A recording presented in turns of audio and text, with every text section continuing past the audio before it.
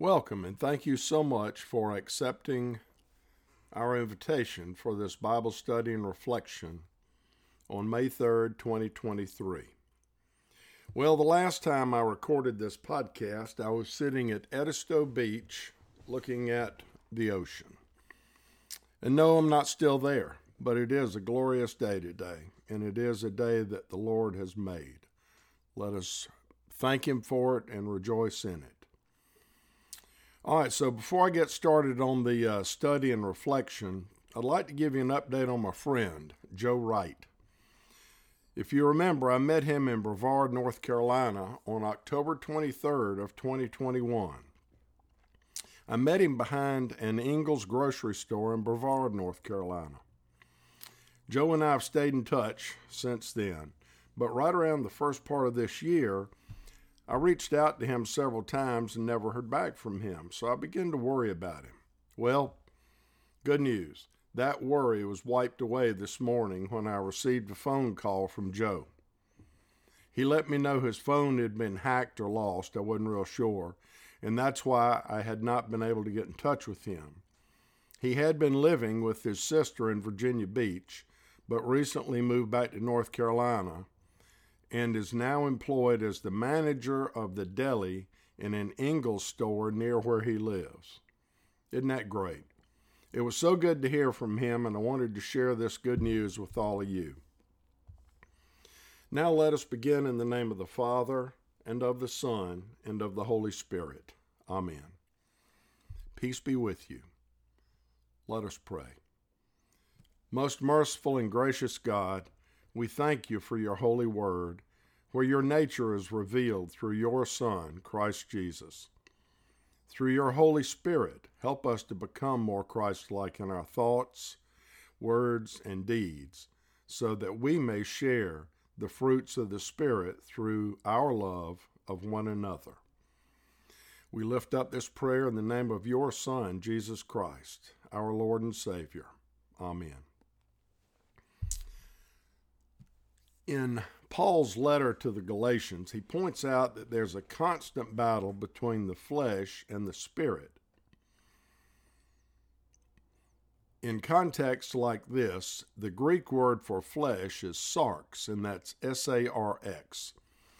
And sarx refers to the sinful state of human beings, often presented as a power in opposition to the spirit. By the way, Paul used the word flesh or sarx 6 times in our reading we're going to hear from today in the book of Galatians. So let's get started. The reading comes from Galatians chapter 5, verses 13 through 26.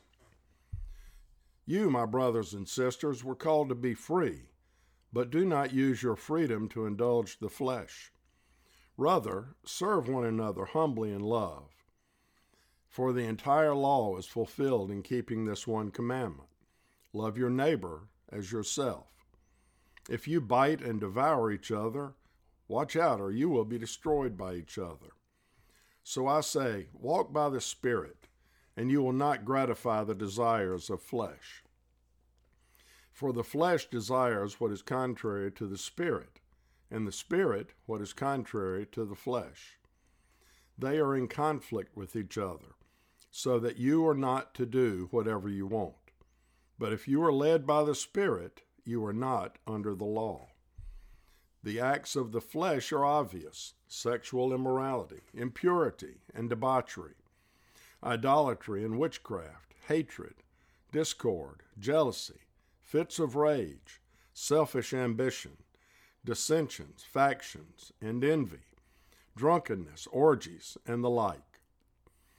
I warn you, as I did before, that those who live like this will not inherit the kingdom of God. But the fruit of the Spirit is love, joy, peace, forbearance, kindness, goodness, faithfulness, gentleness, and self-control. Against such things there is no law. Those who belong to Christ Jesus have crucified the flesh with its passions and desires.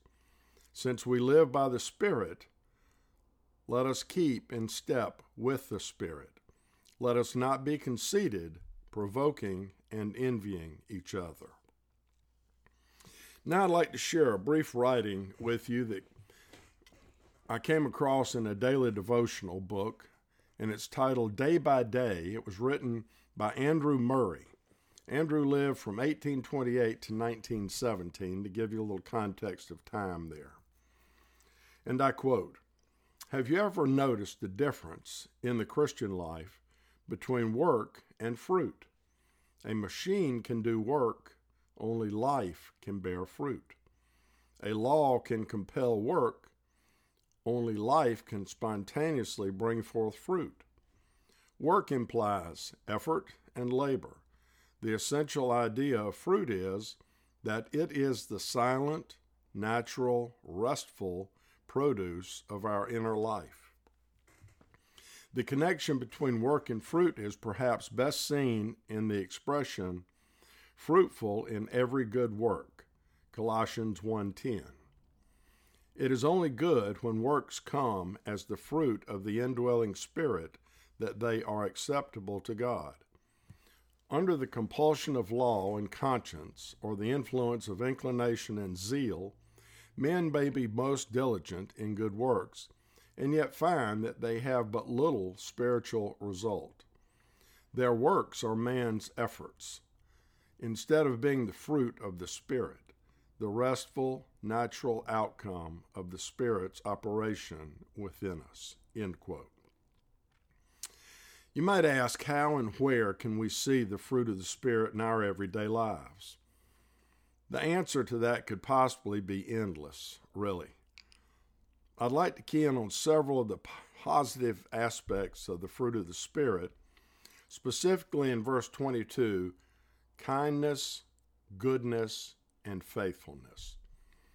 Now, kindness is defined as the quality of being warm-hearted, considerate, humane, gentle, and sympathetic. Definition of goodness is the quality of moral excellence, especially as a quality that is not stagnant, but actively working itself out. And finally, faithfulness, strong confidence in and reliance upon someone or something, often with the object of trust understood. Or to put it into a theological context, trust in Jesus as contained in the content of the gospel. Now I wonder, have you ever asked anyone if they could pray for you, or asked someone to pray for you? Well, I had the opposite happen to me. The first time someone asked me if they could pray for me, I was really kind of blown away and humbled. And so this reminds me of a story about prayer. I think it was about 3 years ago that one of our beautiful nieces shared with me a faith formation practice regarding prayer. Her church in North Charleston was doing a series on prayer.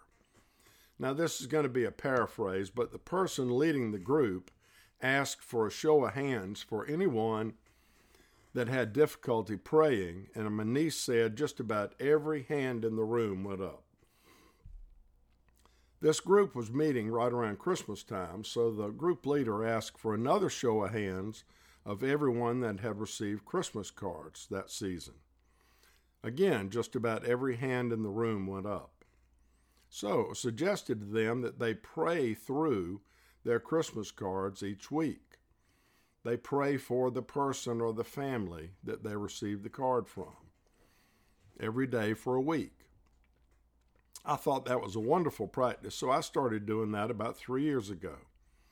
I am reminded of Paul's letter to the Romans, specifically chapter 8, verses 22 through 27, where Paul states, "We know that the whole creation has been groaning, as in the pains of childbirth, right up to the present time. Not only so, but we ourselves, who have the first fruits of the Spirit, groan inwardly as we wait eagerly for our adoption to sonship, the redemption of our bodies. For in this hope we were saved. But hope that is seen is no hope at all. Who hopes for what they already have? But if we hope for what we do not yet have, we wait for it patiently. In the same way, the Spirit helps us in our weakness. We do not know what we ought to pray for, but the Spirit himself intercedes for us through wordless groans. And he who searches our hearts knows the mind of the Spirit, because the Spirit intercedes for God's people in accordance with the will of God. Now I want to share an interesting statistic with you. Paul used the word spirit, and yes, that's spirit with a capital S, 156 times in 129 verses. The importance and power of the Holy Spirit should never be taken for granted or underestimated. The Christmas card ministry, I'll call it, has shown me the power of the Holy Spirit, and I want to share with you some of the responses that I've received. I have seen kindness, goodness, and faithfulness in these responses. It really can be summed up in 4 words: fruit of the Spirit. Each Monday morning, I have a stack of my Christmas cards in random order, and I pick one off the top every Monday morning, and then I send a text out to the individual or family. And my greeting goes like this: Good morning. I am praying through my Christmas cards this year. I have them in a random stack next to the chair where I do my devotional in the morning. Your family is next, so I will pray for you and your family every day this upcoming week. Please let me know if there's anything specific you would like for me to pray for. So now I'd like to share with you some of the responses I've received so far this year, and I'm not using any names, so the folks that have responded will remain confidential. I have certainly seen the Holy Spirit working in and through this Christmas card ministry. I take no credit for it. I give credit to my niece and her group leader. It has given me new meaning to the term, the power of prayer, and opened my eyes even wider to the power of the Holy Spirit and the fruit that we bear due to his indwelling in us. Here's some of the responses. Thank you so much for this. You can pray for us for having another baby, something we have struggled with for several years now, and it may just not be what God has planned for us. But we are still praying. Thank you. And we would love for you to pray for our son and his spiritual journey and his preparation for college and the selection process. Praying he ends up where God needs him to be. We still have a whole year. We would love prayers from my husband and I to continue strengthening our marriage and relationship as we start preparing in the next year or so to be empty nesters. And finally, we've been looking for property for over a year. Please pray that God will lead us to a place he wants us to have. Thank you so much.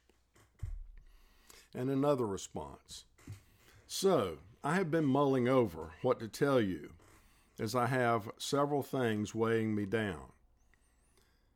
Then I realized the common thread is that I cannot change these situations. I need help in letting go and letting God handle it. I can pray for others, but my worrying does nothing but cause me stress. Thank you for your prayers and for this ministry. In the next response, Arthur, that is awesome. What a wonderful idea and amazing gesture for your friends and family. Thank you. So much going on around here. We will take all the prayers. I think focus, clarity, and peace. Focusing on God and our faith. Clarity for our path as we prepare and continue to transition in this chapter.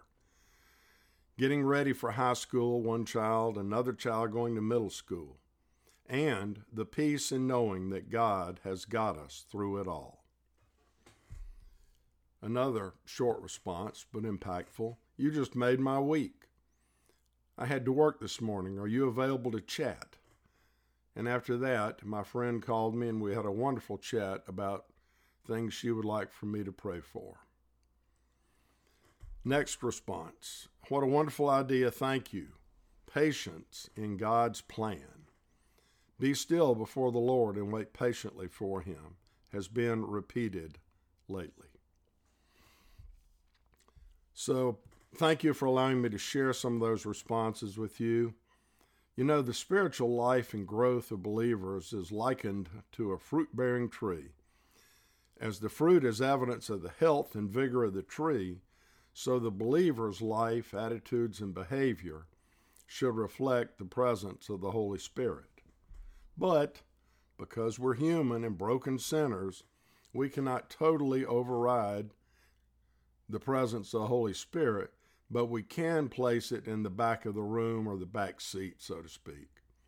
I can almost hear God speaking sometimes and saying, I gave you humans free will, and look what you've done with it. It certainly does take practice. It's not easy.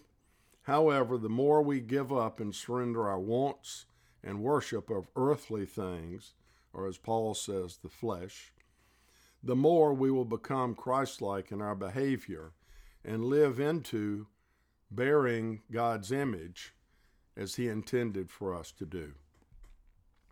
I would encourage you to ask your family, friends, and anyone else you would feel comfortable reaching out to how you can pray for them. I promise you it will be rewarding, not only for them, but for you as well. Now, with that said, if you have any specific prayers you would like for me to pray for, please feel free to reach out to me, and I would be honored to pray for you. Let us pray a prayer from one of my resources. Holy Spirit, we praise and thank you for the love lavished upon us. Holy Spirit, we seek and so earnestly crave to be in your presence, to feel the inner work of you in our own hearts and minds. You so graciously give comfort, truth, and love. Holy Spirit, we welcome you this very day in the name of Christ Jesus. Amen. And now may the Lord bless you and keep you. The Lord make his face shine on you and be gracious to you. The Lord turn his face toward you and give you peace. Go in peace, serve the Lord.